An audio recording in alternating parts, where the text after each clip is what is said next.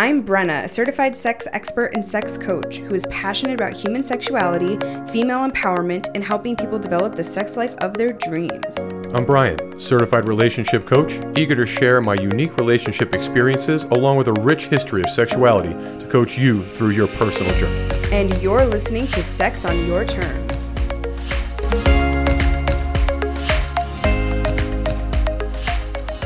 Body image and health overall has a huge impact on your relationship health and definitely sexual health. We're going to talk about all of that because Brian and I have very different experiences and backgrounds, but in a lot of ways have come to the same realizations. We're going to talk through that. First, we need to give a very big thank you to altplayground.net, an amazing non-monogamous lifestyle site that we recommend checking out. If you are interested in potentially getting into non-monogamy, there are hundreds of resources available to really guide you and give you information. And if you're an experienced lifestyler and you're just looking to meet some new friends, you'll absolutely find them at altplayground.net. So check it out today.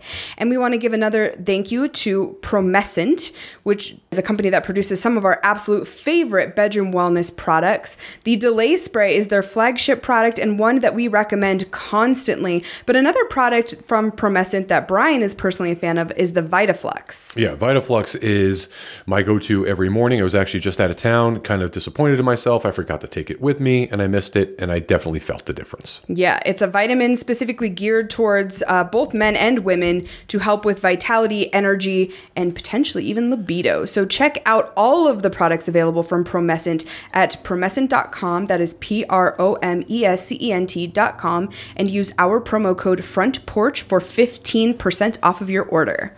So I found a really interesting article for Sex in the News today that I wanted to discuss with you. Okay.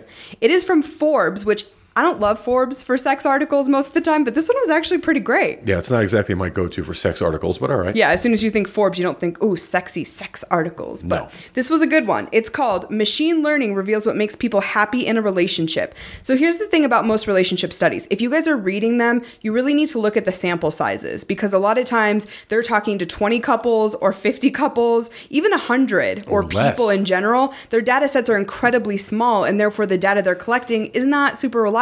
Still interesting, but you have to really read it with a grain of salt. This is a huge relationship study that machine learning allowed 11,000 data sets to be completed. Yeah, that's a big one. It's huge. Yeah. And what that tells me is, it's probably pretty darn accurate. And it came up with some really interesting characteristics that people use to define whether they were happy in a relationship or not. Oh, that's interesting. So the 5 most important things that people said that they need in a relationship. Are you ready for them? I'm ready. Number 1, how much they believed their partner was committed to the relationship.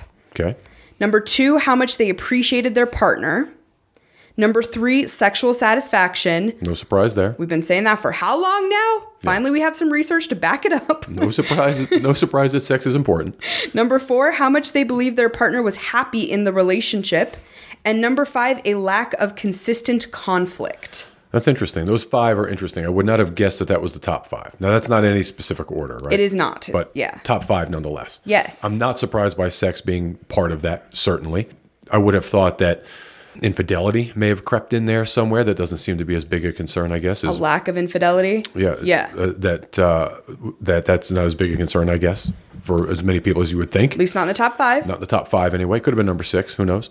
But I'm not surprised by the sex portion of it. It's just one of those things that people gloss over sometimes, or maybe don't want to admit to, but it is absolutely an important staple in a relationship. Right. And it specifically says sexual satisfaction, not necessarily number of times per week, which I think a lot of times that lends itself to sexual satisfaction. It does, but that's only one factor of it. Yeah, just one component. There's a lot of components that go into it, but I like the idea that it is sexual satisfaction that is in the top 5, not sex in general, because that can mean a lot of things. Exactly. Yeah, for sure. I would love to see them do a deep dive with the machine learning on sexual satisfaction. I'm hoping what that means to each individual or individual. What is most important, or what do you consider to be most important in your sexual satisfaction? Yeah. Is it frequency? Is it length of time? Is it variety? Like, what specifically makes you feel satisfied in your sexual relationships? Yeah, that would be interesting. Yeah. I mean, and once again, there are studies out there, but they're small. They're not 11,000 data sets. No, because a lot of times when they do these studies, like, as you said, you've got a small test group because it takes so long to get the data. And well, so machine learning, I'm not going to go into all the specifics of it. I'm a total nerd about this kind of stuff. But typically in the past, what's happened with relationship studies is they go out or they send a survey to a person or a couple, and they have that person send it back to them, and then they analyze the data. What they did here was more of a widespread net and used technology to basically gain a bunch of information all at the same time. Right. And it was not a person talking to another person, which a lot of times will skew the information. Right, exactly. Based on a million different things. Well, sure. People are going to be a little apprehensive to provide information to someone as opposed to doing it this way. Especially on things like sexual satisfaction, which is why they need to use this technology for that. 100%. I wonder if this is one of the few times that sexual satisfaction has crept into the top 5, for example, for that reason, because there was not a face-to-face kind of conversation. I don't know. It'd be interesting. Yeah, that is interesting. Oh. Anyway, that's good to know. I geek out over this stuff, so... Yeah, that is interesting. Yeah.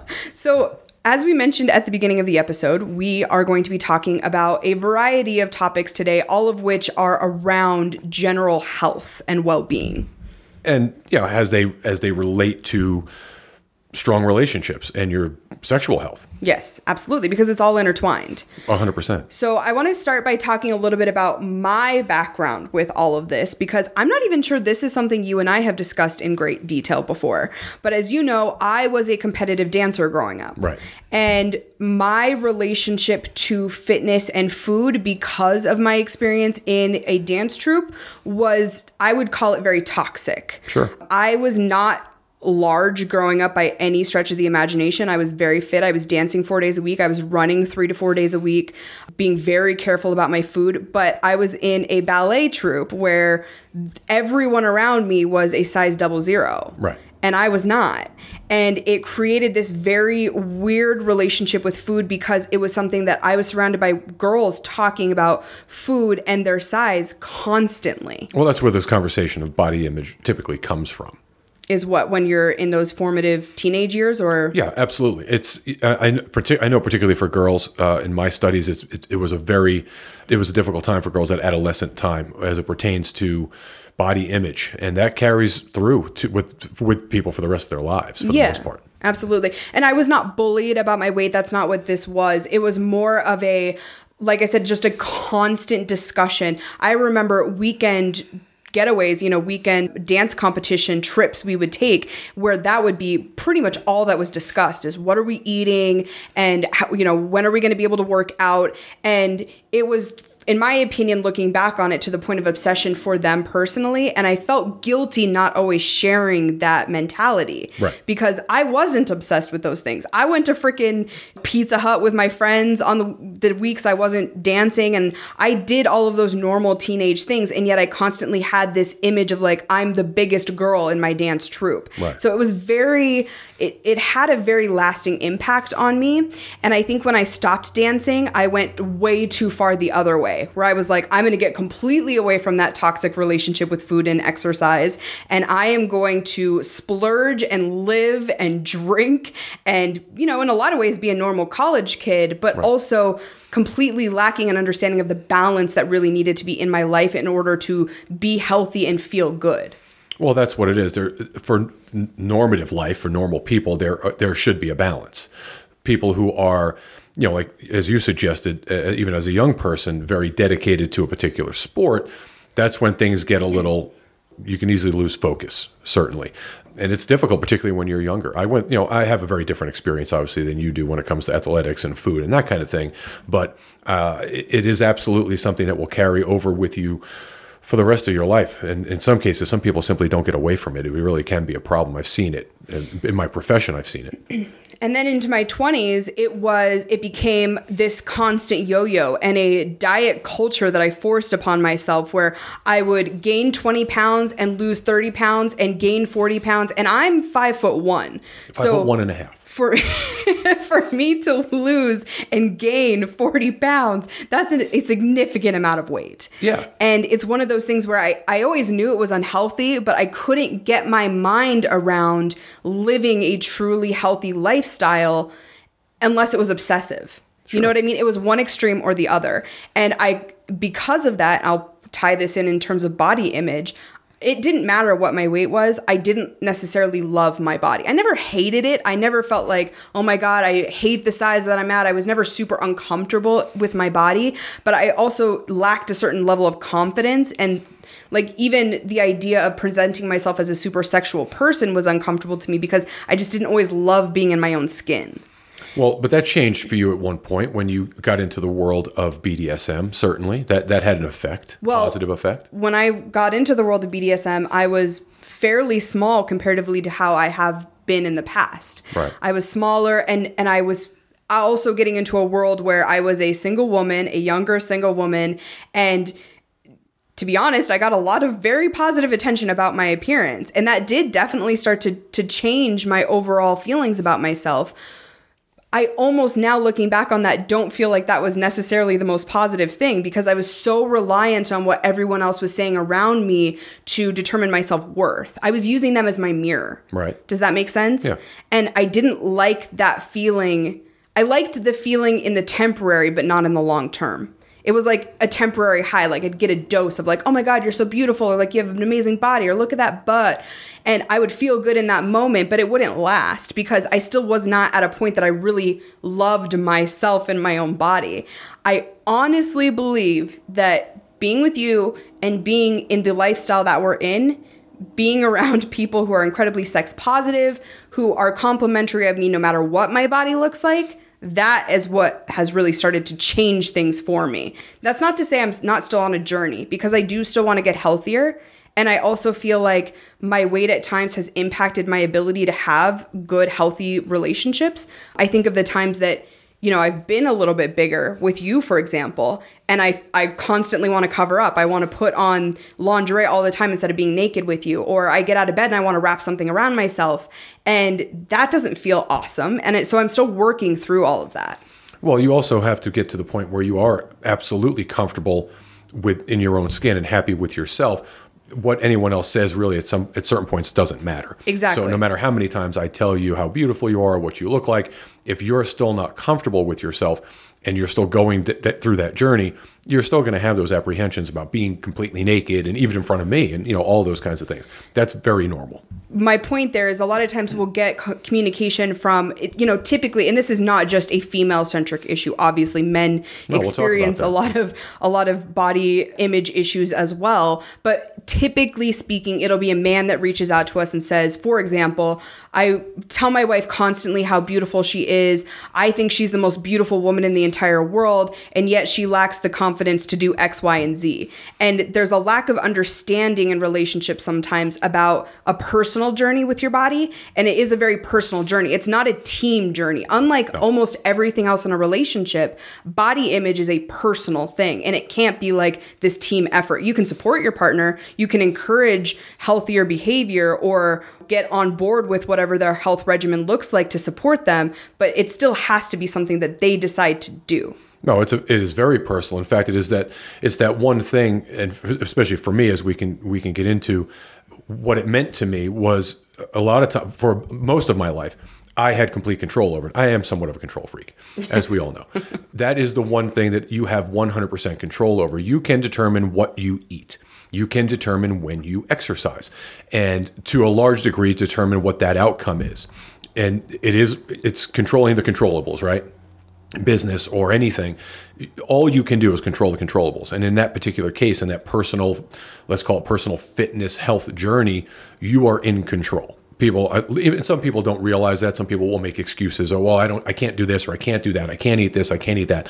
You are 100% in control. If you truly want to do something and make a change, you can do it. But you're the only one that can do it. It's, you know, the old saying, you can lead a horse to water kind of thing. I can't make you get healthy. I can't force you to get, you know, to do more exercise. You've got to decide to do that. Right. But so it is very personal. The best thing you can do is to support your partner, regardless of what that looks like. Right.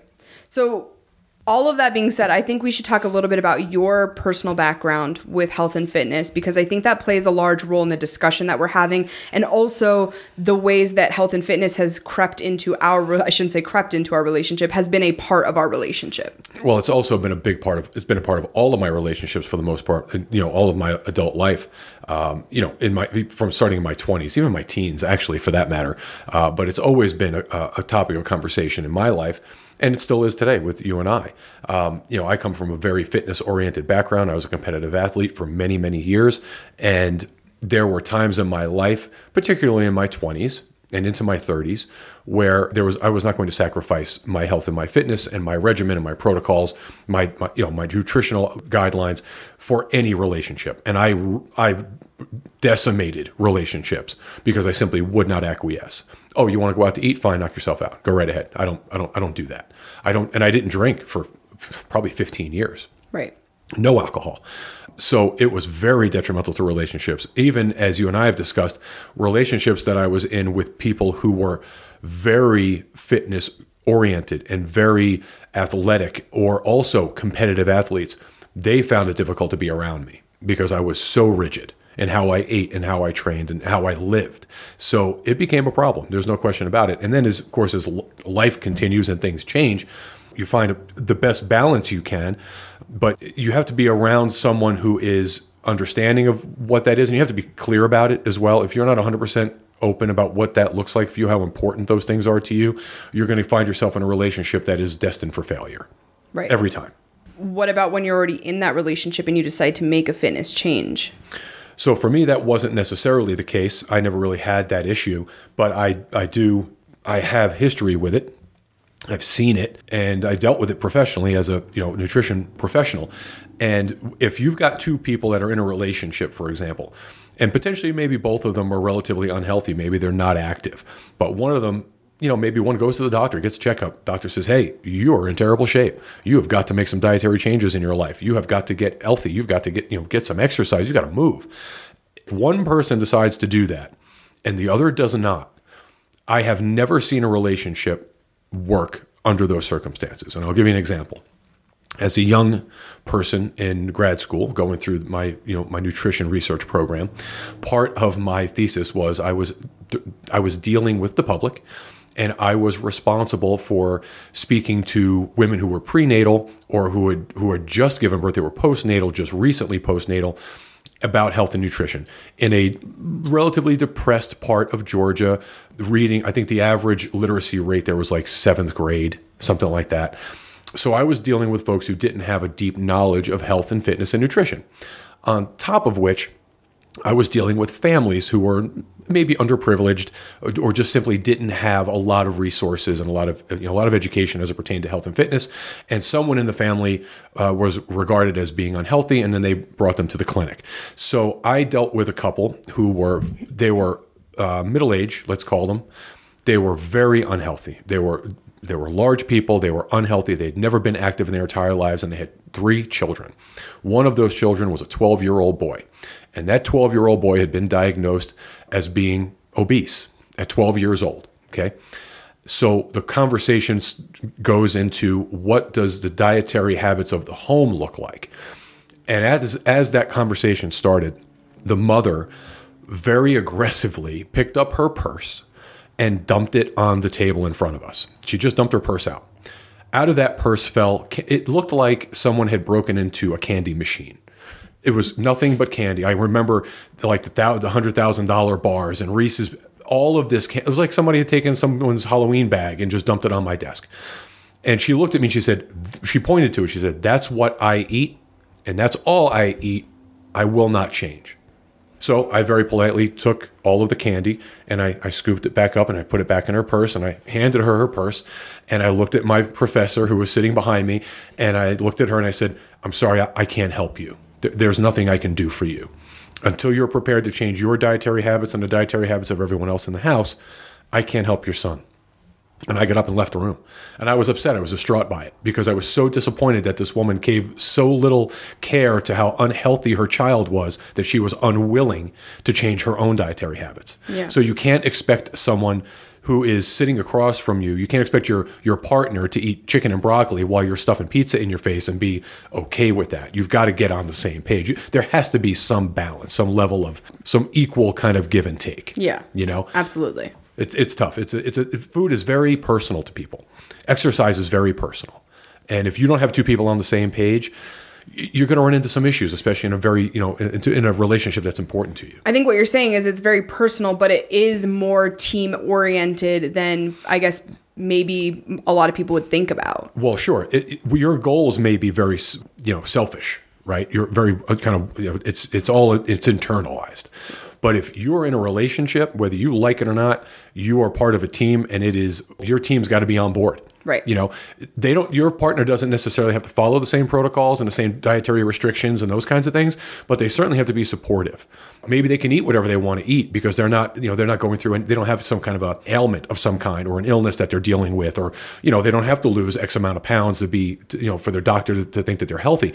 Well, that's okay. But in the presence of your partner, you really kind of want to be on the same page. Like, eat something maybe in front of them that doesn't represent all the things they can't or shouldn't have. Right. Don't make them feel bad about what they're having to do to make themselves healthy. Yes. That's when the trouble comes in. And I dealt with that myself, having to be on a very specific diet. I remember very clearly for 22 weeks, I ate orange roughy and green apples. What's orange roughy? Oh, that's a fish. You told me this already. Yes. Yeah. Orange roughy and green apples for 22 weeks. That's all I ate. That seems horrible for you. It was. Oh yeah, it was true. Yeah, it was very effective. But I think this brings idea. up another point, which is you're saying I only ate orange roughy and green apples because that was your diet and you were training and you were being very serious about your weight. That isn't necessarily the same thing as being healthy. No. There's a very big difference. There's a large difference between being healthy and being fit, right, and losing weight and being in shape. That was specific. It was a specific dietary protocol for a very specific reason. I got the job done. Was it the healthiest thing in the world to eat? Absolutely not. It was destructive to my digestive system for any number of reasons. But what was really difficult was that at the time I was dating someone and living with someone who absolutely did not have to eat that way and was not about to eat that way. Right. And it drove them insane because I did not break from that. It was orange roughy and green apples 4 times a day for 22 weeks. That's what I ate. Right. So you can imagine you and I, how we live. If me eating that 4 times a day for 22 weeks, you would go crazy. Yeah, crazy. I'd be bored to death. And you certainly wouldn't eat it. You wouldn't eat it with me, right? And if you did, that's not all you were, you weren't about to eat just that. No. It would have driven you nuts. Yeah. So again, on both sides, there has to be some give and take.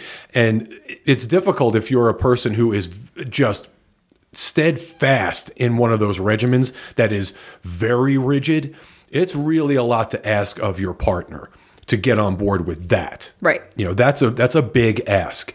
And at the same time, you can't expect your partner to be 100% on board with that. If they don't need it, if they don't really want it, if they haven't bought in, then you've got to accept that. It's a fine line. Difficult. Oh, it's very difficult. For sure. I think something else that we should discuss with this is the concept of getting quote unquote healthy, but still not feeling good about yourself. I follow an Instagram account. I won't mention it on the show because I didn't ask permission to do so. But there's an Instagram account out there of a woman who went from 250 pounds down to like 115 pounds. And she did it the right way. She wasn't starving herself or anything like that. She was working out, exercising on a very strict regimen. She did it in like a year and 2 months or something like that. And she was proud of it. And people were constantly telling her, oh my God, you look so good. Good for you. Finally getting to your goal weights and all of these positive affirmations. And yet she said she would look in the mirror and still be like, I don't like what I see. I don't feel good. Yeah. And what the issue was is she fixed the body. I'm not saying you have to be 115 pounds to be fixed. I think that's insane. If you are 115 pounds and you like being 115 pounds, that's awesome. But I think personally you can be healthy and beautiful at many different weights. But I think the concept of losing a bunch of weight or getting quote unquote healthy, but still not feeling good speaks to the fact that it's almost... you have to fix yourself internally before you can focus on the outward, or at least you have to do them simultaneously. Well, it also comes down to why are you losing the weight? What's the reason? Or what are the reasons for you to lose the weight? Have you come to terms with the fact that you're unhealthy, that it's a healthful thing, and you want to get to a weight that makes more sense, where you are energetic and lively? Or is it a body dysmorphia thing? And then you're in a situation where you're in your own head so deeply that you're never going to be satisfied with the way you look. And I went through that. I dealt with that. So I understand it. Do you feel like you're still dealing with that to some degree? Sure, absolutely. Because you obviously the folks listening don't know what I looked like when I was a 17, 18-year-old and a 25-year-old, or what phases my physique went through for various reasons. But when I was at I'm not going to romanticize it and say my healthiest, because that would be a lie. When I was at what would have appeared to have been my most fit, or my highest level of athleticism, let's say, I was probably 32, something like that. And I was somewhere in the neighborhood of 255 or 260 pounds. I know that sounds crazy. I was very, very athletic. I was on a lot of performance-enhancing drugs that I should not have been taking. And I was very successful in what I was doing, but I was gigantic. And that is how I was known. As you saw, when I graduated high school at 18 years old, I was also about 245 pounds. Also very athletic and on a lot of performance-enhancing drugs. So my persona was the big guy. I was always the biggest guy. I was always the biggest teenager, and going through that and not being able to do it after a while of having to give it up, you go through a phase. I was like, okay, I'm no longer going to be the biggest guy. Like, that's not normal for me. And losing 60 pounds, 70 pounds, because I no longer took those performance enhancing drugs, changed my physique. And it was mentally crippling for a while. I was really disappointed with the way I looked. By all accounts, I was much healthier. Right. And I looked better. I felt better. Because you weren't carrying all that weight. Yeah, because I'm only 6'1", just at 6'1". I mean, all that weight was, you don't realize how much pressure that puts on your body and the stress it puts on your body until you get rid of it. Right. And I didn't realize that until I got rid of it and got down to like 180 pounds. And I was walking around and doing things. I was like, wow, I'm not out of breath today. Like, okay, that's cool. Or bending down to tie my shoes didn't wear me out, Right. So, it was kind of an awakening thing, but there is a level of, there's a mental component. It's like, I'm not at my best anymore. I can't compete anymore. I don't look at myself the same way. Others don't look at me the same way. It's just mental. So it sounds like a lot of your identity was tied to your body. 100%. My entire life. Yeah. My entire adolescence, certainly through my early 30s. And now that you are 50, how has that changed for you? Well, you realize what's important, is particularly as it pertains to health and fitness. For me, the idea of being 260 pounds is so foreign. I can't even wrap my head around it. Even now, I walk around at 185, 190 pounds, and I still feel like I'm too heavy. So I'm not in that space, that headspace. I don't need or want to be bigger anymore. I just stay fit, whatever I feel like is fit for me. Obviously, my diet, my protocols are very specific, but I don't do that for any reason other than to stay healthy at 50, because you, my partner, are 20 years my junior. I got to be around for a while. And so it's really just about being healthy and not being the specimen that I was in my 20s and 30s. That's not important to me anymore. Right. I want to feel good, certainly. I want to look good, at least what I think looks good for a 50-year-old guy. But I don't do it for any other reason than to stay fit and healthy, because it's good for me and good for us. And we have to tie this in. This is about sexual health too. And for a 50-year-old guy to not be taking care of himself and to not be eating right is absolutely a recipe for disaster as it pertains to your sexual health, because at 35 and certainly at 40, your testosterone levels start to decrease by nature. And it's an unfortunate, cruel joke of nature. I don't care who you are going to start, your testosterone as a man is going to start to diminish. And what you eat and how active you are going to be directly reflective of saving that testosterone and your body producing testosterone to any level. You have to be eating right, and you have to be taking care of yourself, or you are doomed. You're just going to be doomed. I think it's also, once again, back to the mental thing. I think the idea, especially of being in a sexual relationship as an older man, obviously I'm not an older man, so you can tell me if I'm incorrect in this, but as an older man, there's an additional pressure on you to look a certain way and to be able to perform a certain way. And especially the kind of sexual interactions we have, they're not 5-10 minute sessions.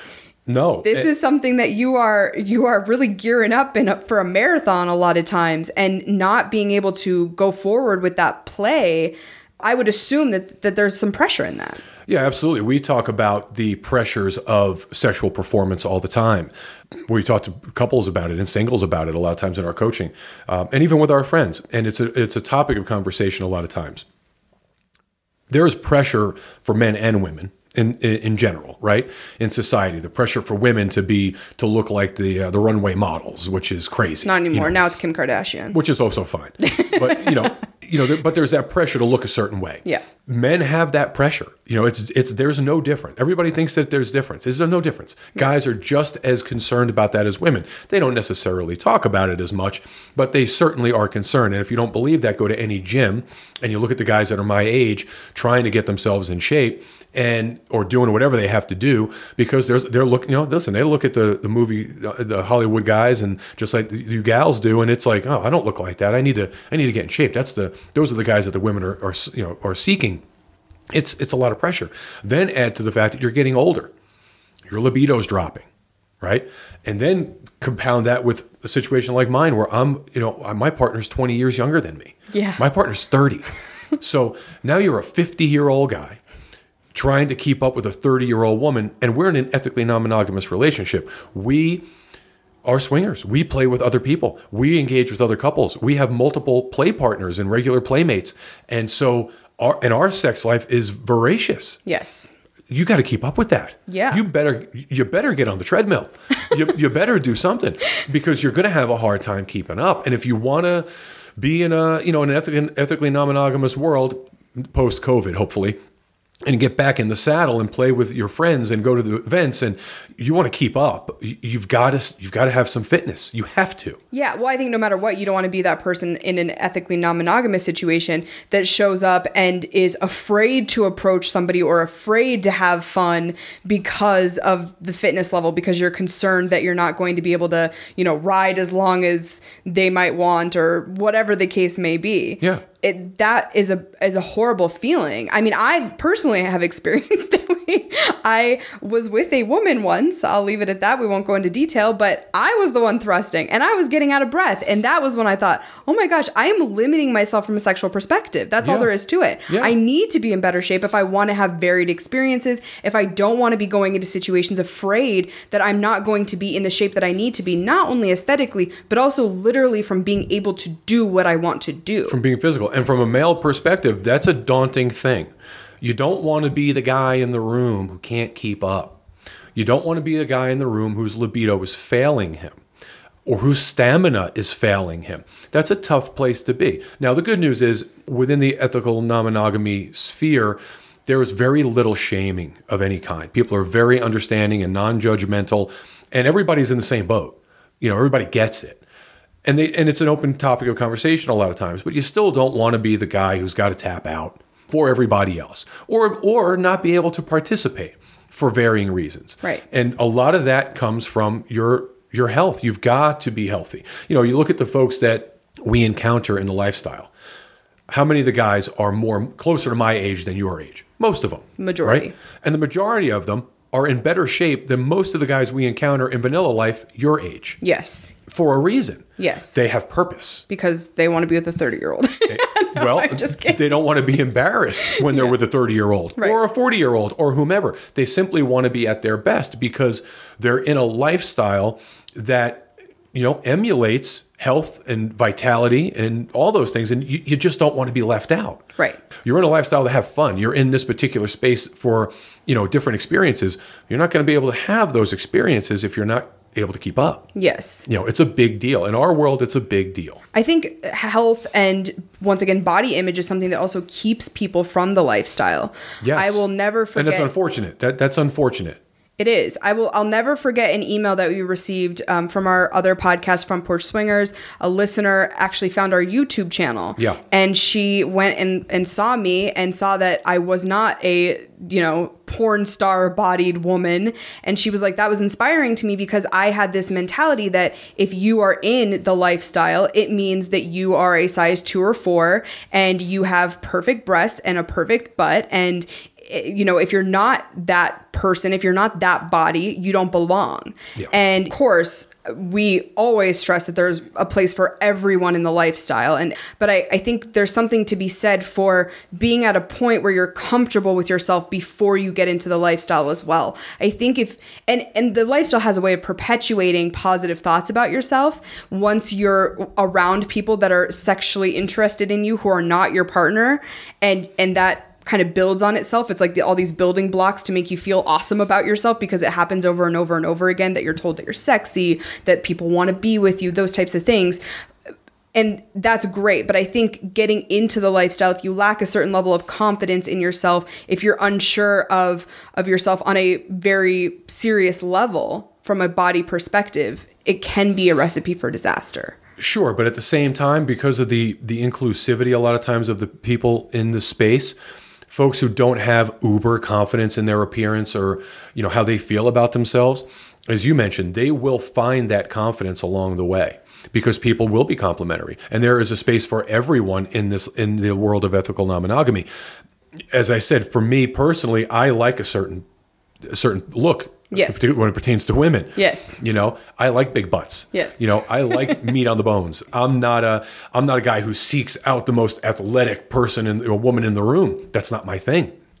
Everybody has their own thing. So there's plenty of variety and there's a space for everybody. I think if you lack confidence, you will gain some getting in the space, which will give you the motivation to do the things that you want to do.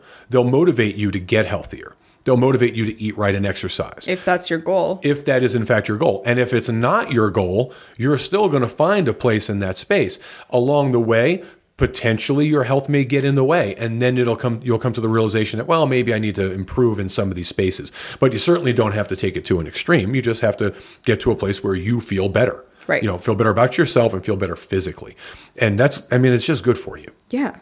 That's all it is. But being so far off in a relationship, if you're a couple, whether you're heteronormative or not, if you're a couple and you're not on the same page in terms of, your levels of fitness and what your dietary habits look like, you can find yourselves in some very murky water. You've just got to find a balance. Yes. And that's essentially what you and I have done in our relationship. We're in very different places as it pertains to age, certainly. And physical fitness. Yes, but also the need to be at different levels of physical fitness. Again, at 50 years old, health and fitness is much more important to me now than it was even when I was 20 and 30 years old. Different, but more important. Right. Because I'm trying to get more out of more time. I'm trying to buy more time. And to do that, I have to eat better and I have to be fit. Right. So I take it probably a little bit more seriously than you do, but I have a reason for it. Yeah. And in the long run, I think you'll appreciate it because you won't be pushing me around in a wheelchair, not sooner anyway. So, I think that's a big part of it for me. My motivation is our relationship and the longevity of it. That's it. I don't want to be 70 and you be 50 and might not be able to participate in all the things you want to do, not just lifestyle oriented, in the travel and all the things that you want to accomplish. I just don't want to be that person. Yeah. And the only way to do that is to have that foundation. Fortunately for me, I started it very early on in my life. And I've continued it, fortunately, unlike a lot of people that have. And I've been lucky. I've been very steadfast in my fitness.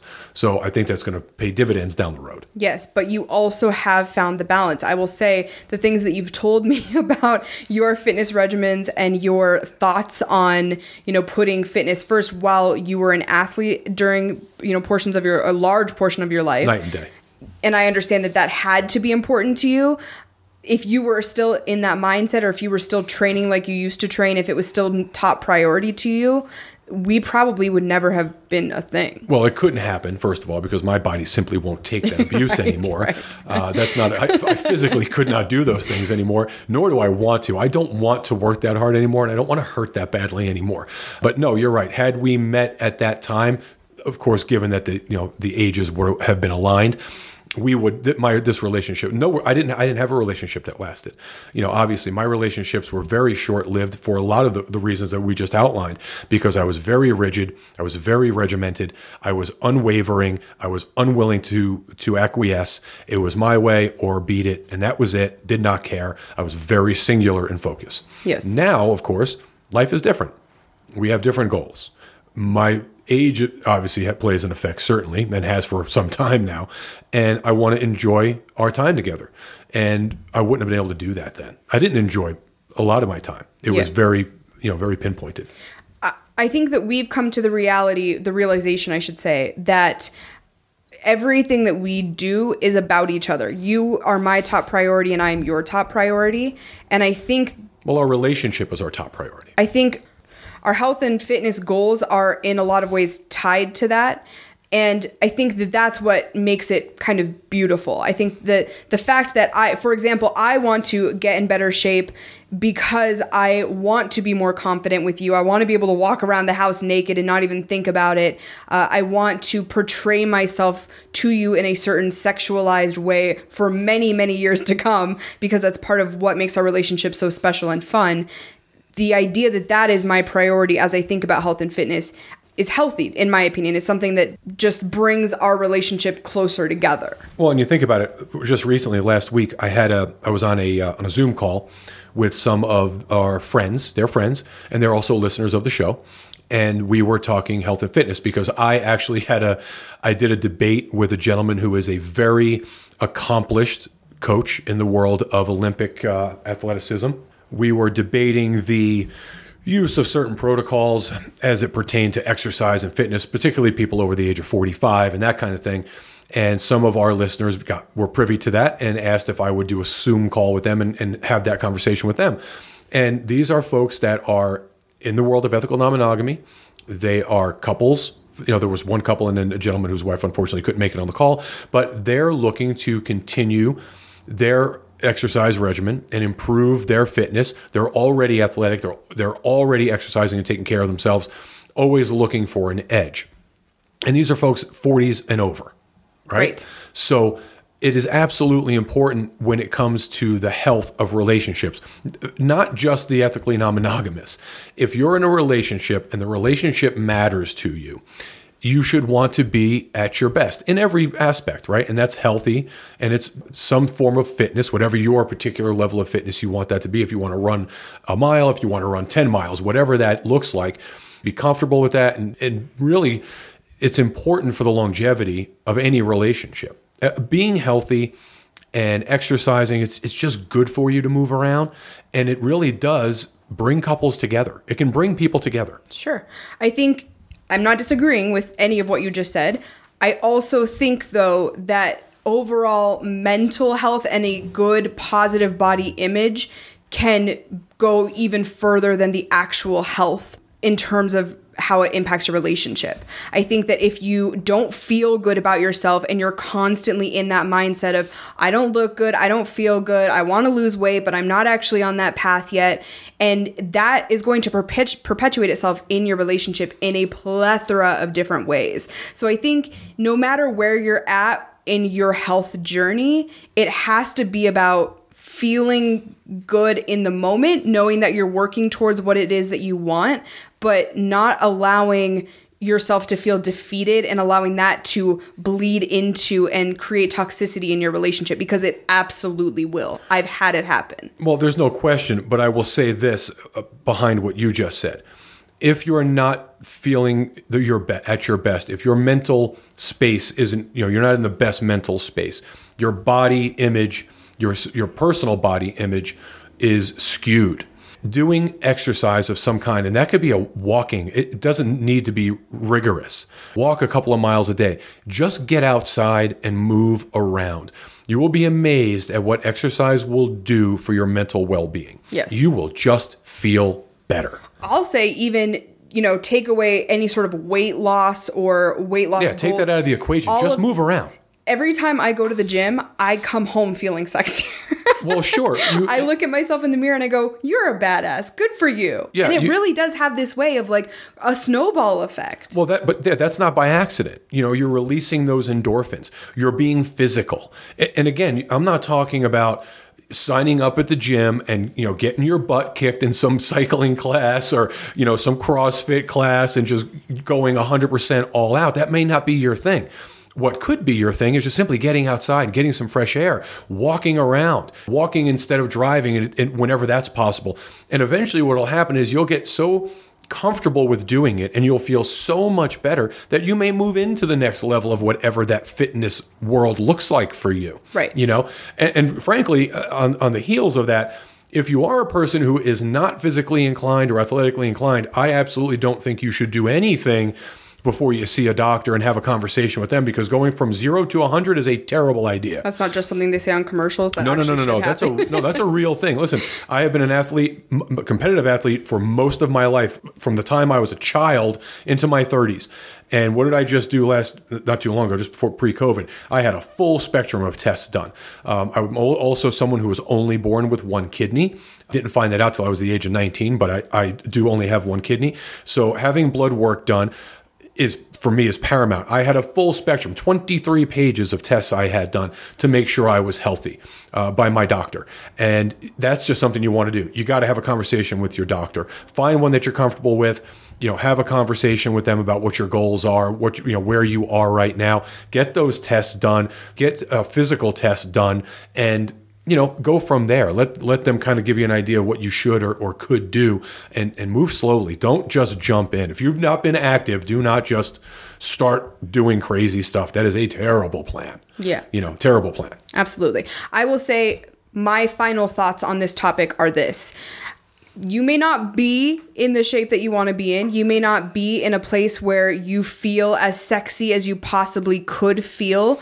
And that's okay. You don't have to constantly beat yourself up over it. I think you can both love your body and want to improve your body and your overall health at the same time. I think that's possible. Sure. I think not enough people talk about that when we talk about things like exercise or diets. Don't even get me started on diet culture. I think it's such a horrible rabbit hole to go down. I've been on every diet you could possibly imagine, and not a single one has ever worked for me. Well, the term diet it's a terrible term. So, but I think that what needs to be discussed more is you can love yourself and still know that there's room for improvement. 100%. Listen, I think if it's one of those things, like, if you don't think you can improve, what's the point? I don't care what it is. You can always be a little bit smarter. You can always be more educated. You can learn a little something about anything, a little more about anything. I've always found that the person in the room who thought they knew it all was the least intelligent person in the room. Yes. So, fitness is the same thing. You don't have to be a marathon runner. You don't have to be an Olympic level athlete. You just got to feel better. As long as you feel good, as long as what you're doing makes you feel good, then you're doing all you need to do. Yeah. You could always feel a little bit better if you want to, but if you feel good with what you're doing, and you've got a positive body image, which is really the most important thing. You've got to feel good about yourself. The rest of it is academic. It just doesn't matter. Everything else is extra. Yes. Just feel good about yourself. Be happy with where you are. You can always add a level of improvement, but don't let it dominate your world. Or your relationship. Yeah, if you're in a relationship, it can go off the rails quickly if that is your singular focus, particularly if your partner is not on board.